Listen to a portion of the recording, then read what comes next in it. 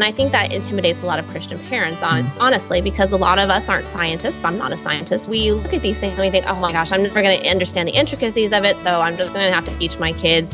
Of course, science doesn't disprove God because God exists and we have the Bible. Welcome to Truth, Love, Parent, where we use God's Word to become intentional, premeditated parents. Here's your host, A.M. Brewster. If you haven't yet been introduced to Natasha Crain, I'm happy to be facilitating that for you today. I was first introduced to Natasha earlier this year via her blog, and it took really only a handful of those very theologically crisp articles to know that I needed to have her on the show. And then after reading her first book, Keeping Your Kids on God's Side, I contacted her straight away. And she was gracious enough to not only come onto the show and do a 3-part episode about children's devotionals, her book, and a parenting Q&A, but she also allowed me to join the launch team for her new book, Talking with Your Kids About God. If you'd like to hear her previous interviews, please check out episodes 65 through 67. And now, 40 episodes later, after her second book has been successfully launched, and though we have never met in person, Natasha has gone from an admired author to a sweet sister in Christ to someone I'd count as a friend. Thank you for joining us today, Natasha. How are you? I'm doing great. How are you doing? I'm doing really well. I got some better sleep last night. That's huge, hugely important. How's the fam? Everyone's doing well. We're just keeping up with school and all of the normal family stuff. And yeah, so everything's going really well. Now, your kids, I'm really sorry that I forget this. They all go to a school, correct? Right. They go to a private elementary school, a Christian elementary school. That's right. In fact, yeah, okay. I actually, you know what? I just saw something that you posted on Facebook about that. It's all coming back to me now. Awesome. Well, I'm really super glad that you are here with us. And for the people out there who don't know you and who have never maybe heard you or read any of your things, why don't you go ahead and start off by just kind of telling us what exactly it is you do? Yeah, well, I'm a writer and a speaker, and I focus on the subject of Christian parenting in a secular world, and all that encompasses. A lot of times that means that I'm writing or speaking about apologetics specifically. So for those who aren't familiar with the term, who might be listening, it's basically making a case for and defending the truth of the Christian faith. And so I write to equip parents with an understanding of what the challenges are today in living in a secular world, what their kids are going to encounter, and then importantly, how we address those as parents. And what are the things that we need to talk about with our kids in order to make sure that they're equipped to deal with this kind of world. And you write about this because these are things that you've experienced, no doubt, in your own life. You talk about the things that people are going to encounter out there, and you kind of encountered that in your life. Tell us a little bit about that. Yeah, well, when I started my blog, I blog at christianmomthoughts.com or at my name, natashacrain.com. I started it in 2011, and it was actually 6 years ago this month that I started it. And I just started a general Christian parenting blog. I didn't even know what apologetics meant at the time. So 6 years ago, I had no idea what it was that I'm actually talking about today and writing books about, which is kind of an interesting path that I've been on. But it was, long story short, it was very much an accident that I came to understand these subjects and the importance of them, because people started attacking me on my blog, skeptics, and they would leave comments and send emails and just challenge everything that I was saying about Christianity and saying I was indoctrinating my kids and things like that. And so it really just opened my eyes. Well, I'm teaching them doctrine, but hopefully I'm not teaching them to think uncritically. Yes, I always like to make that distinction. We don't want to indoctrinate in the sense of teaching kids to not think critically, but we want to teach them accurate doctrine. Yes. So over time, I realized how important it was to really prepare kids in a way that most of us as kids, if we grew up in Christian families, didn't have to prepare for as much. And there's a big kind of generational gap there. And so that's why I'm working to hopefully educate parents through my blog about what those challenges are today, the things that I've encountered and that their kids will certainly encounter. Yeah, and you're doing a great job of it. I really appreciate that. If you guys haven't checked it out yet, you can find, obviously it's Christian Mom Thoughts or Natasha Crain, but we also have a link on our website. In fact, yours was the very first blog that we linked in our resource page. So there you go. And so thank you. You've been writing online and you've been speaking, and next thing you know, you're writing a book, and we actually did a whole episode on that. And now your second book has been published, which is very cool. And I finished reading it, and I honestly, just completely genuine, transparent. I think it's amazing. And I want to talk about it in a way here with the listeners that's not only informative so that everyone goes out and buys it, but also I want them to start putting it into practice in their parenting today. I want us to be able to receive some solid takeaways that they can use today with their kids. So you ready to undertake all of this? Absolutely. Very cool. Let's do it. Awesome. First, though, I do have a personal question. As an author, or I don't know, I don't really have anything published yet. I write a lot of stuff. But anyway, I'm curious. What is your favorite part of the whole process of writing a book? That's a good question. In terms of the actual process of writing a book, I'd have to say that when I'm maybe like 30% of the way into the book, that's a good point for me. When you're just staring at a blank page, I am right now because I'm beginning work on my third book. And when I'm sitting there staring at a blank Word document, that's not a happy place because it feels overwhelming. And when you get to the end of the book, no matter how happy you felt at different times writing the book about what you were writing, you're second guessing yourself and you're thinking, I should have done this or I should have done that. And so that's not the greatest place either. But when you're like 30% of the way through, you still feel like, you have a lot of territory to cover. And so you're creating the book, but you haven't just been staring at a blank screen. I think that's a great place to be. And then just about writing a book in general, I think my favorite part of being an author and having that opportunity is just, I'm writing about something that I feel there truly is a need for. And so it's always kind of hard when I'm out trying to promote the book and tell people about the book because it always comes across, I think in people's minds like, well, this author is promoting the book and that's what you're doing. But really, I am promoting the need to understand the content that's in the book. And I wish that I could, communicate that better to people because I think a lot of times people just think you're out talking about a book, but really it's the content and it's the need to get Christian parents today equipped with this kind of understanding. And so few are. So writing a book that you truly feel is needed by parents, and especially in this all important subject matter for me is the best part of having the opportunity. Yeah, and for the Christian, it's that much cooler because if you've done your job, then really what you're promoting is God's truth, and you're helping people to apply that. So yeah, that's really amazing. Okay, so talking with your kids about God, which is this new book that's just come out, it was written basically to equip Christian parents to become apologists, like you said, but also to teach their children how to do the same thing, to be apologists. And you've already defined it for us, but why don't you go ahead and define it again? How do you like to define the word apologist? I like to say that apologetics is about making the case for and defending the truth of Christianity. So in other words, an apologist is someone who knows why there's good reason to believe that Christianity is true and shares that with others. And a lot of times if people know what the word apologetics is, they think of it simply as defending the faith. But I think it's so important to add on making a case for and defending the faith. And giving credit where credit is due. I get that from J. Warner Wallace, who very much emphasizes this idea of being a case maker and presenting it proactively. We're not just sitting here catching darts that the world throws at us and say, okay, if someone says that the Bible has contradictions, then I say this. Yes, we need to know how to answer those objections, but it's even more important, I believe, to make the offensive case and explain, but what evidence is there that Christianity is true? Anyone from any religion can pick off objections and have answers for those, but only Christianity can really make the case where all the evidence is pointing so strongly to it being true. So that's really how I see apologetics. It's making the case for and defending the truth of Christianity. And I think it'd be really wise for all of us right here to stop right now and ask ourselves, okay, can we say that our children are apologists? Can we say that I am an apologist as the parent? Obviously, we all have room to grow, but I think answering that question honestly is going to show us really how important this is. Are our children able to go out there and make a defense and to present a case for Christ?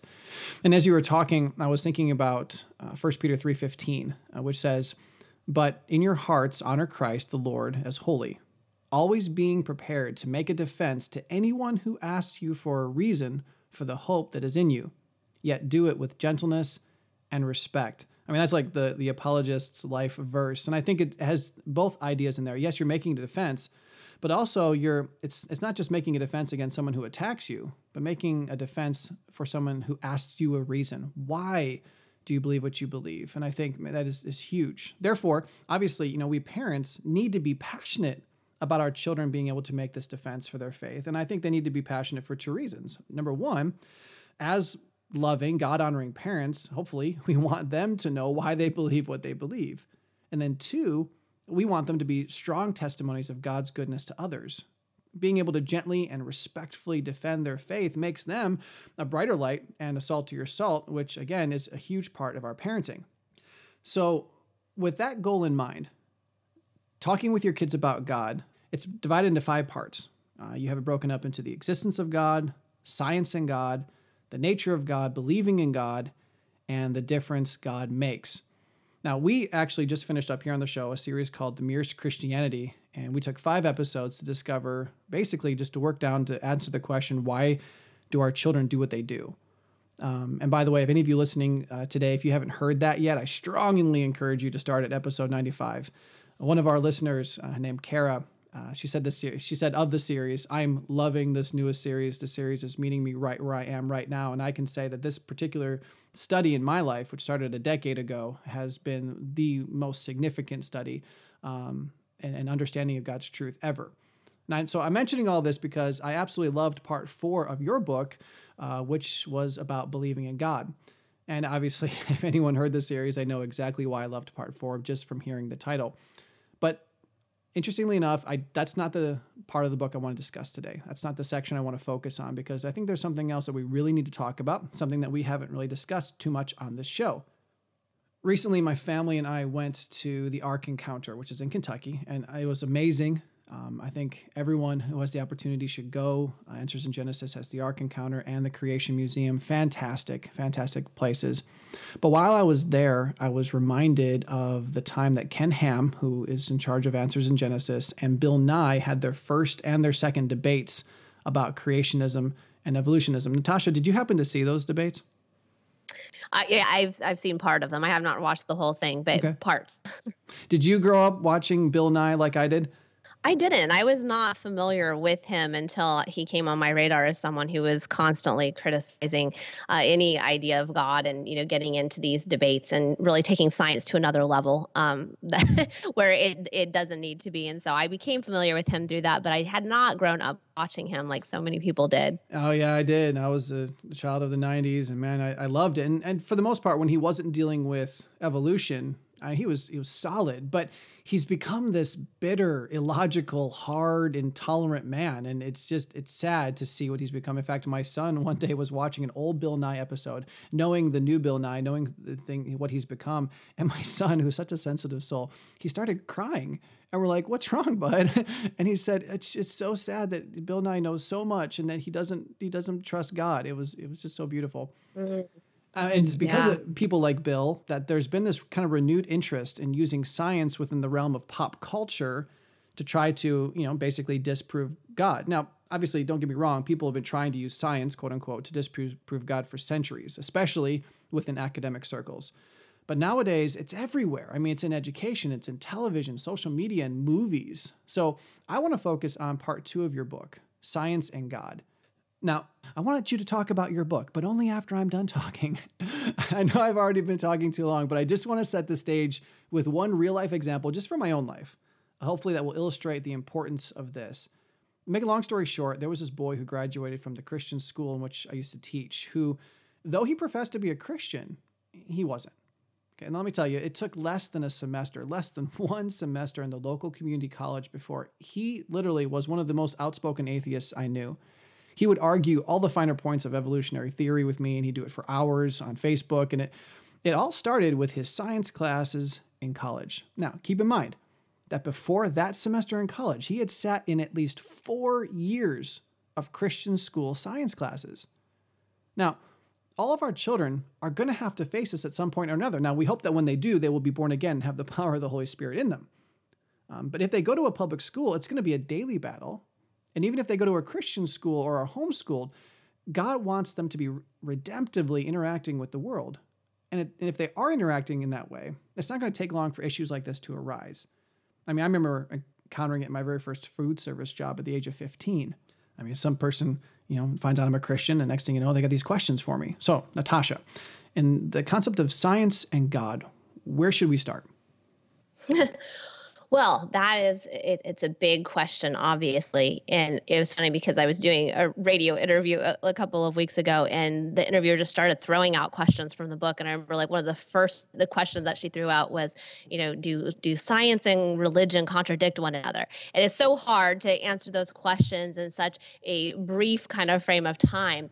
And it's not because there aren't good answers and important answers. It's just because there are so many nuances involved. Mm-hmm. And unfortunately, our culture moves at this speed where everyone just expects there to be really brief and quick answers to everything, Give me a Twitter answer. Yeah, exactly. No, science does not disprove God, and we're all supposed to be happy with that, right? Well, okay, you have to get into the nuances, and I think that intimidates a lot of Christian parents, honestly, because a lot of us aren't scientists. I'm not a scientist myself, and we look at these things and we think, oh my gosh, I'm never going to understand the intricacies of it, so I'm just going to have to teach my kids. Of course, science doesn't disprove God because God exists and we have the Bible, which is kind of a circular argument if you're looking at it from an outsider's perspective. So we do have to get our hands dirty. And we have to get into the details of the conversation so that we're not left just kind of grappling around trying to deal with the world's claims, because they'll just keep putting the claims at us and piling on and piling on and piling on. And if we don't know how to see this from a bigger picture perspective, to kind of look at this using some kind of framework, then we're going to get buried. And the same with our kids. So with that in mind, that's all the background context, I would say. That's really what the chapters in my Science and God section are focused on, is giving parents that bigger picture perspective and framework for having these conversations. So when you say, where should we start? I would say chapter 7 is the first one in that section, and it talks about the question, can science prove or disprove God's existence?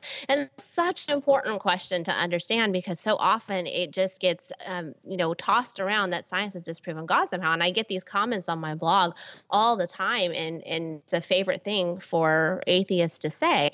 But it just to kind of clear the deck here, when we talk about proving and disproving things, that's something that science isn't even in the business of doing. Yeah, so proofs and disproofs, strictly speaking, are for an area like mathematics, where you're actually talking about mathematical proofs. And this isn't a controversial claim that I'm making, or one that Christians make. Even atheists like Jerry Coyne, I quote him in the book, and he says, so that science is not about proving or disproving anything. It's looking at where the weight of the evidence points, right? So when people use the vocabulary of proof and disproof with respect to science, we're talking about wrong terminology within that context to start with. So no, science does not disprove God, because science doesn't strictly disprove anything. And it's the same with, does science prove God? No, because science doesn't strictly prove anything. So that's kind of a starting point for discussion. Now, that being said, just because someone uses kind of terminology that's not technically accurate doesn't mean that we're in perfect shape, because we can say, hey, we're going to set that aside because you can't say that in science. We need to actually be able to engage with people, right? So the question is, when people say God and when they say science, what do they mean by those two terms? And it might sound obvious to most people. Well, God, I worship God and the God of the Bible and God, the one that we all know and love, right?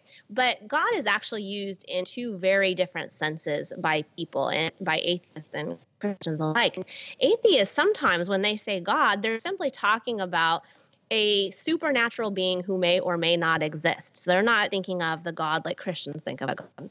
And then sometimes when atheists, especially someone like Richard Dawkins, who's a well-known vocal atheist who criticizes religion a lot, sometimes when they're saying God, they're talking about God as conceived of by a specific religion, like Christianity, the God of the Bible.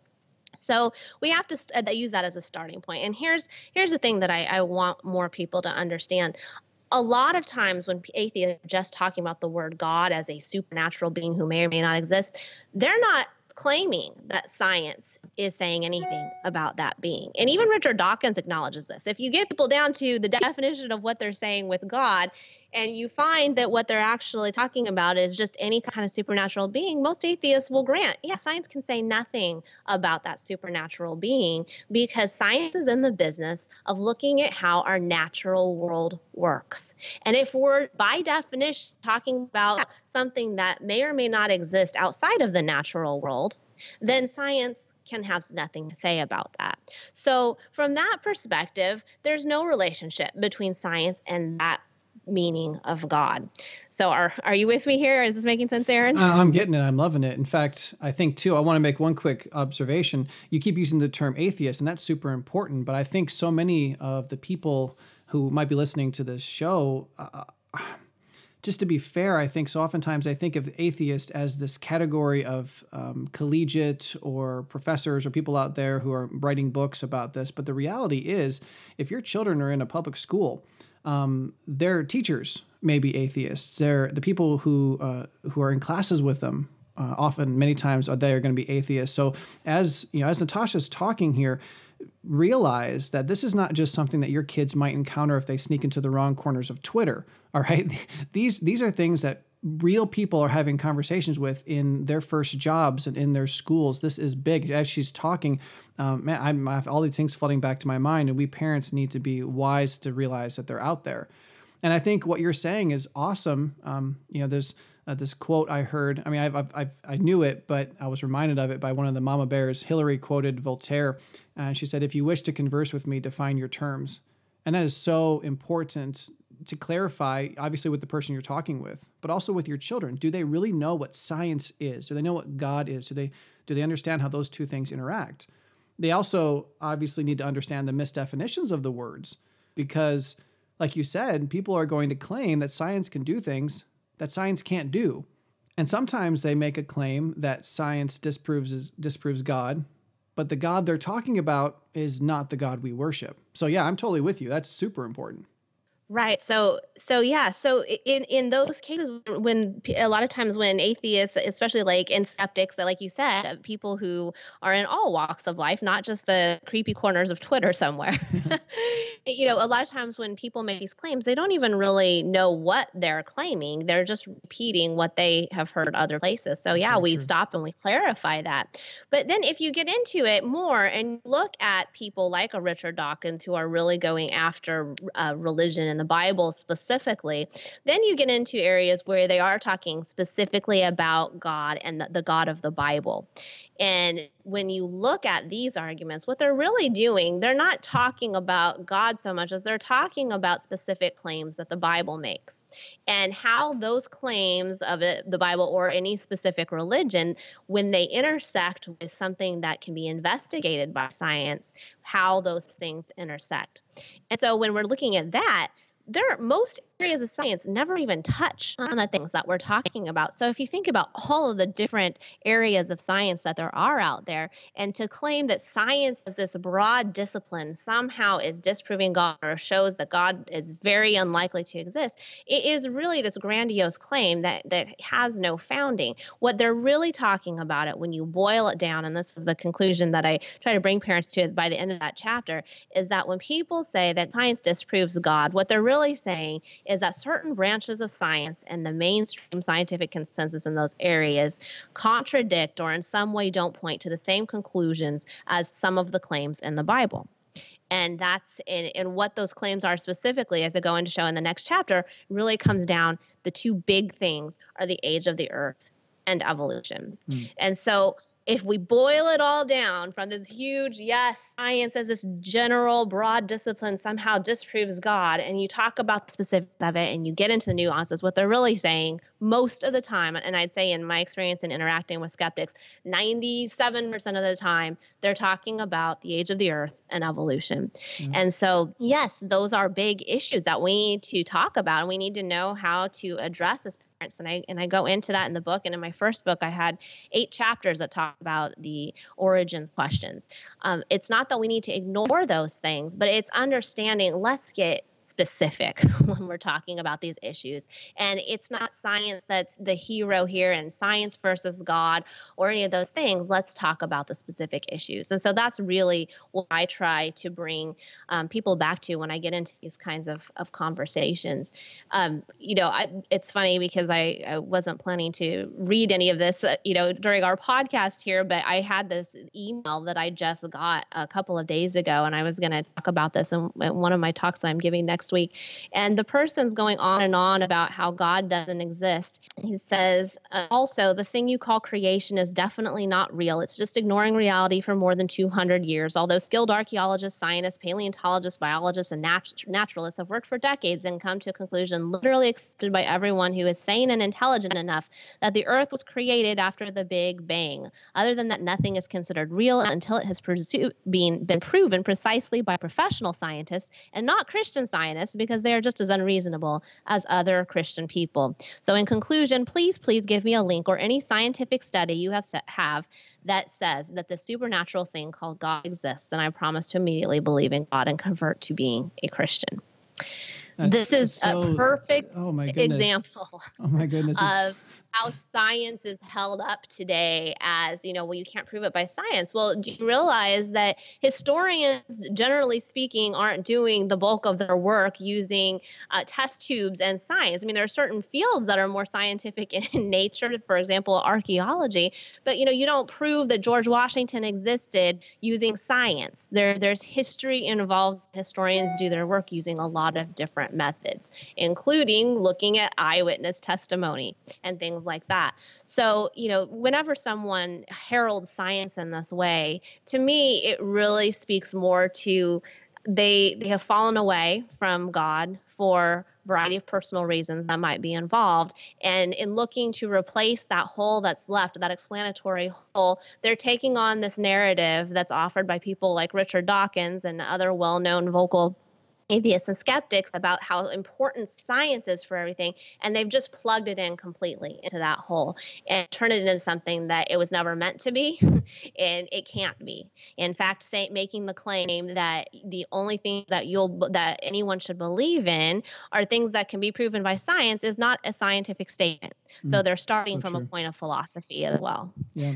So that's a long answer to your question. But again, it is a very nuanced kind of topic. And if we're going to speak reasonably with our kids and prepare them to engage reasonably with the world, then we have to be prepared to talk about these things and more so than at that cursory level of, no, of course not. Science hasn't proven that God, doesn't exist. Okay, but mom and dad, but somebody says it does. So what now?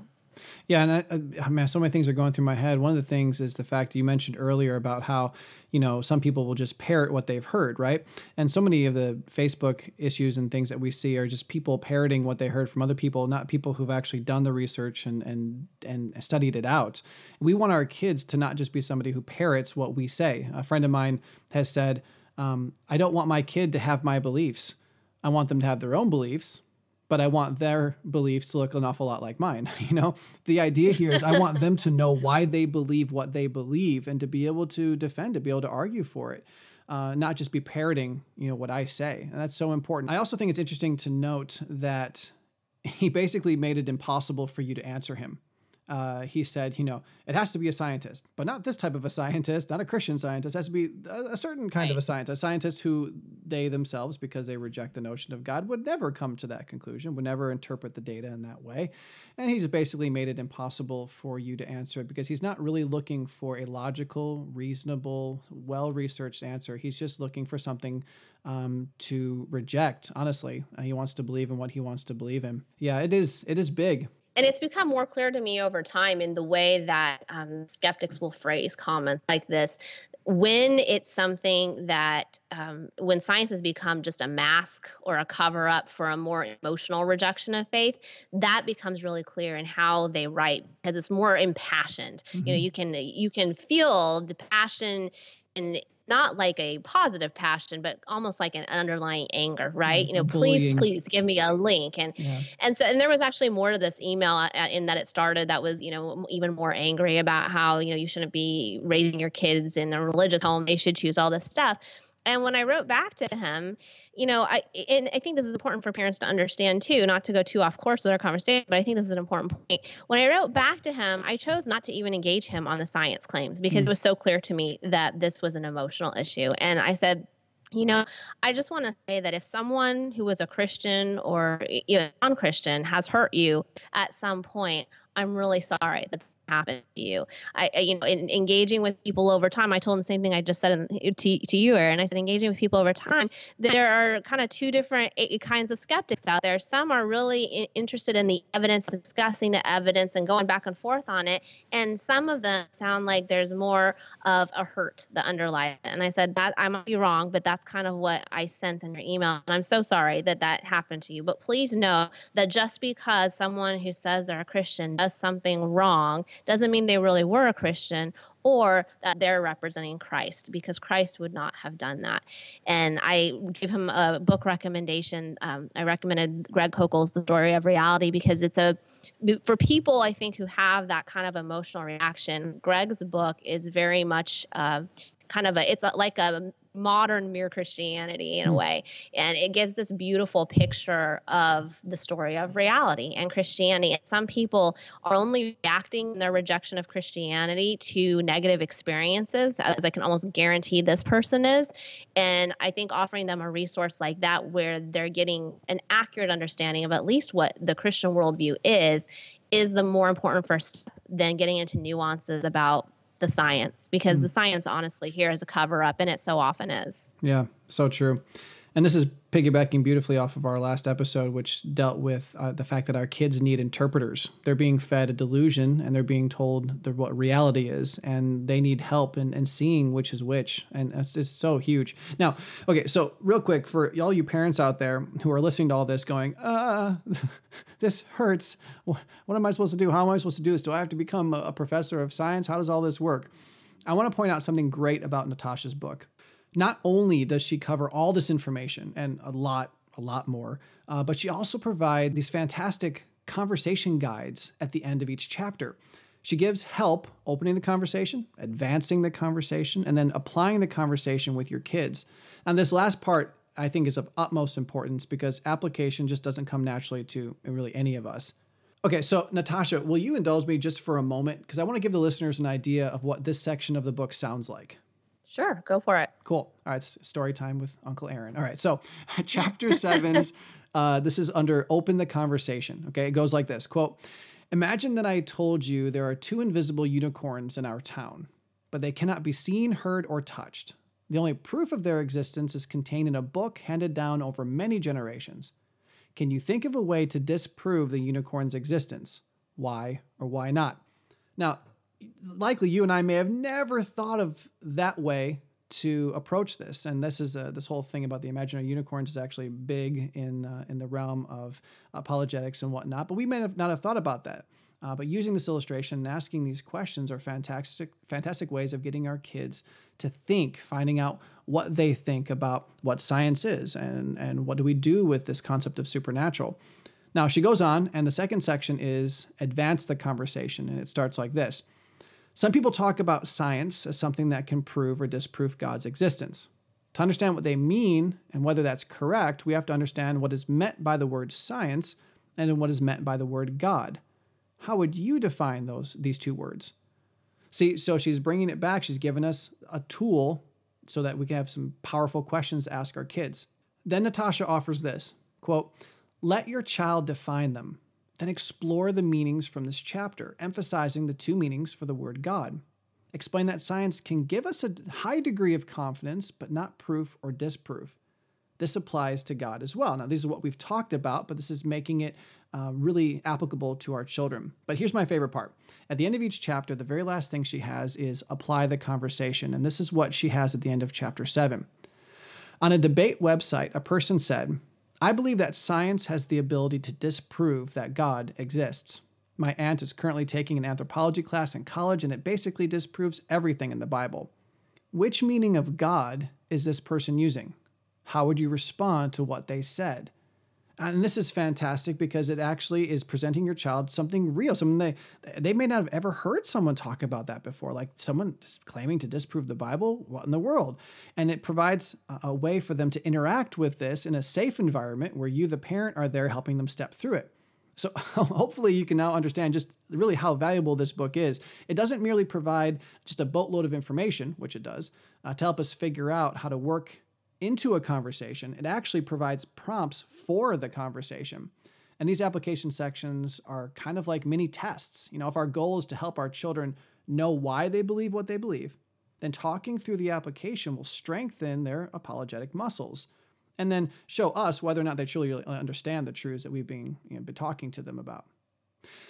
Now, really quickly, before we continue, I'm curious, Natasha, what might you say to someone with younger children who, after listening to what I just read from the application section, might say that that's kind of too mature for their kids? What should they do? How should they present it?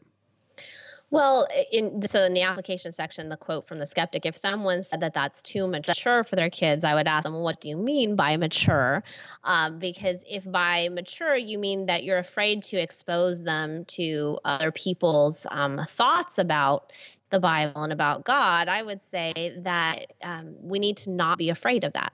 Because if we're truly convicted of the truth of Christianity, then truth has nothing to fear. And we want to instill that in our kids, that it's okay to look at what other people say, because we need to help them understand how to respond in truth and in gentleness and in love. So from that perspective, somebody told me, I'm not sure my 10-year-old or my 8-year-old is ready to hear these challenges. I would say, oh, they're going to hear them very, very soon if they haven't already. Yes, they will. And so we need to be exposing them to that. And I have these conversations with I have 2 8-year-olds and a 7-year-old, and we've been having these conversations for the last couple of years where we've been talking about these kinds of things. So maybe for the very youngest kids, we're talking about preschoolers, then you can kind of pick and choose from some of the questions and simplify how they're asked just to get some basic idea across. But I'd say any kid who is in elementary school or older, this is absolutely applicable for, and we should never be we should never be afraid of being the cause of our kids' questions, because they're going to be caused to question later. Let's be the ones who are engaging with them. It's like any other topic that parents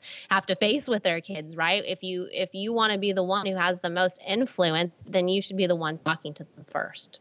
Yeah, and I agree. And I think you answered the other part of that potential question, about being too mature. Obviously, you can take the example and you can simplify it, for a mind who might not know what anthropology is.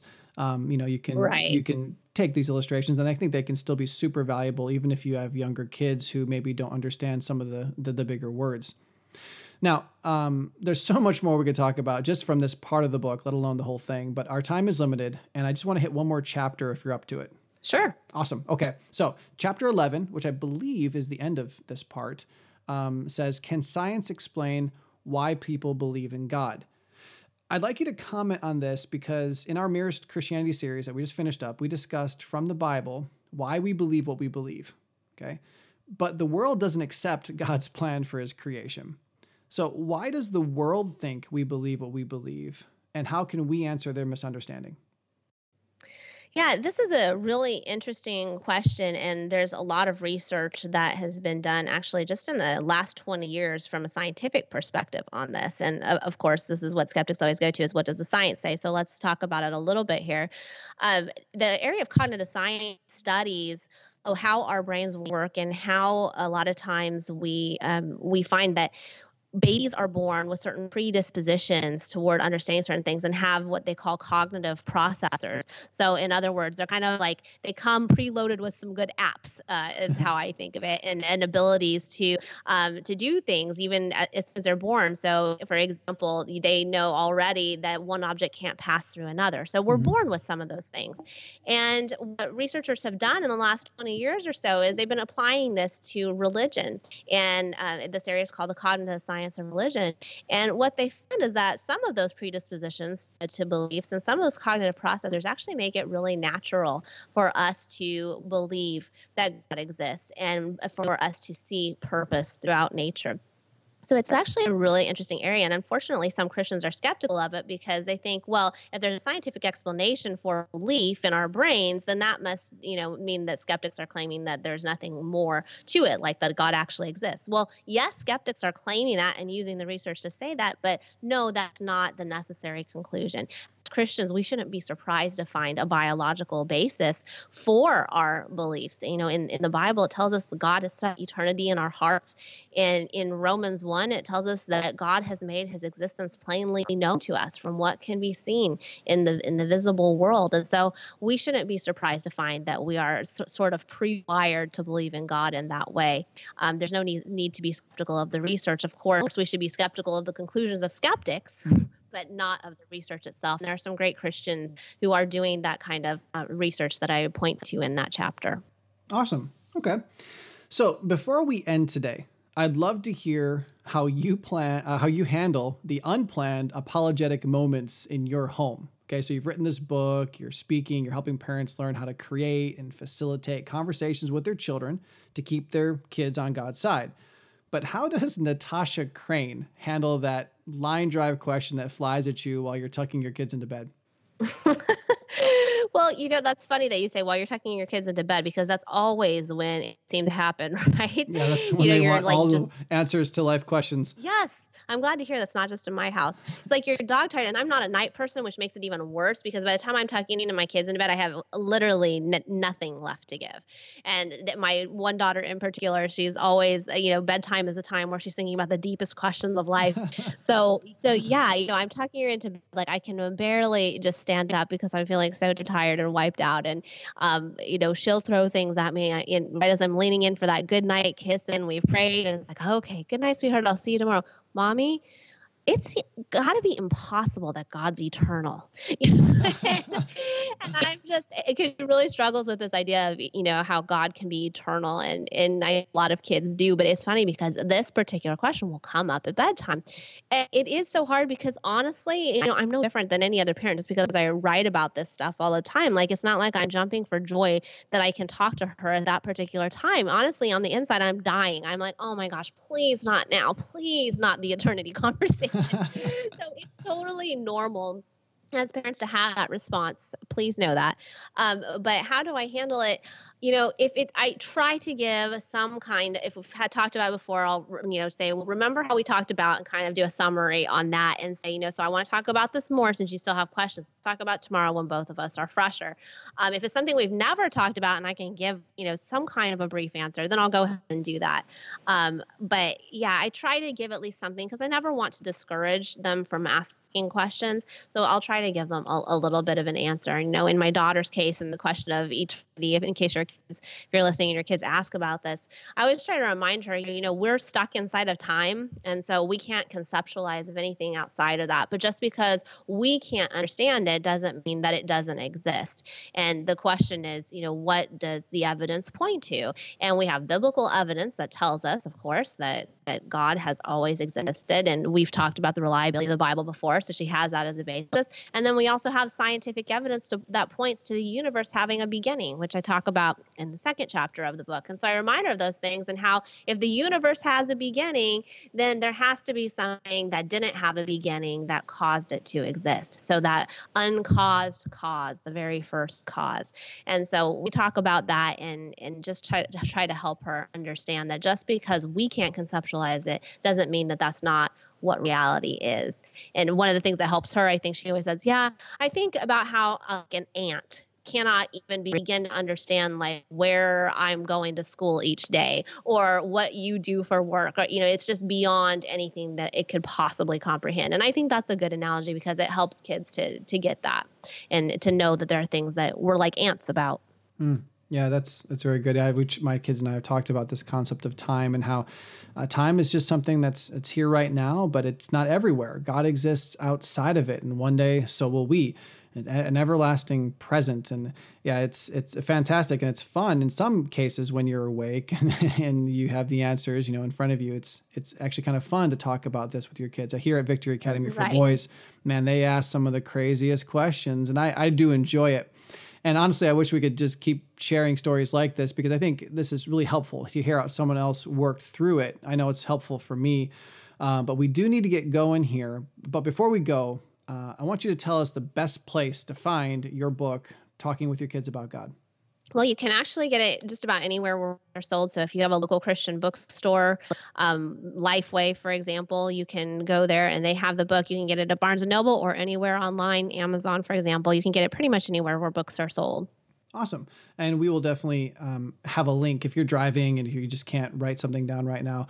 We'll link it in the description, at least one of those places where books are sold.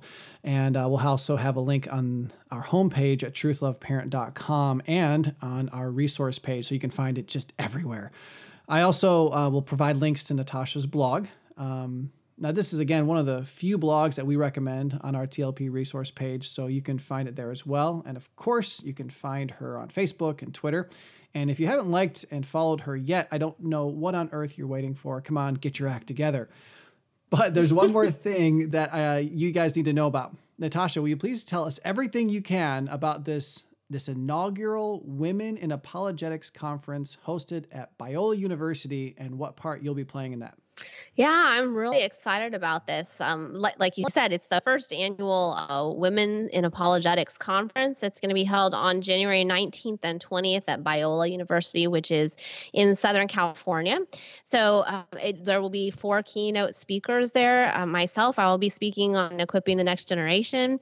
Mary Jo Sharp and Melissa Kane Travis from Houston Baptist University. They're both wonderful, and I can't wait to hear them myself. And then Hillary Farrer from Mama Bear Apologetics will be speaking, and I'm just really looking forward to hearing all the speakers. There are going to be a lot of great breakout sessions on all kinds of topics, really diverse stuff. So even though it's women speakers, it's not just for women. Men are, of course, welcome and encouraged to come. And something I think is really exciting is that there's going to be a track for kids on Saturday.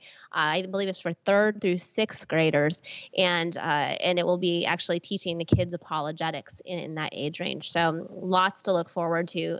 If you go to the womeninapologetics.com website, there's information there, and registration is now open.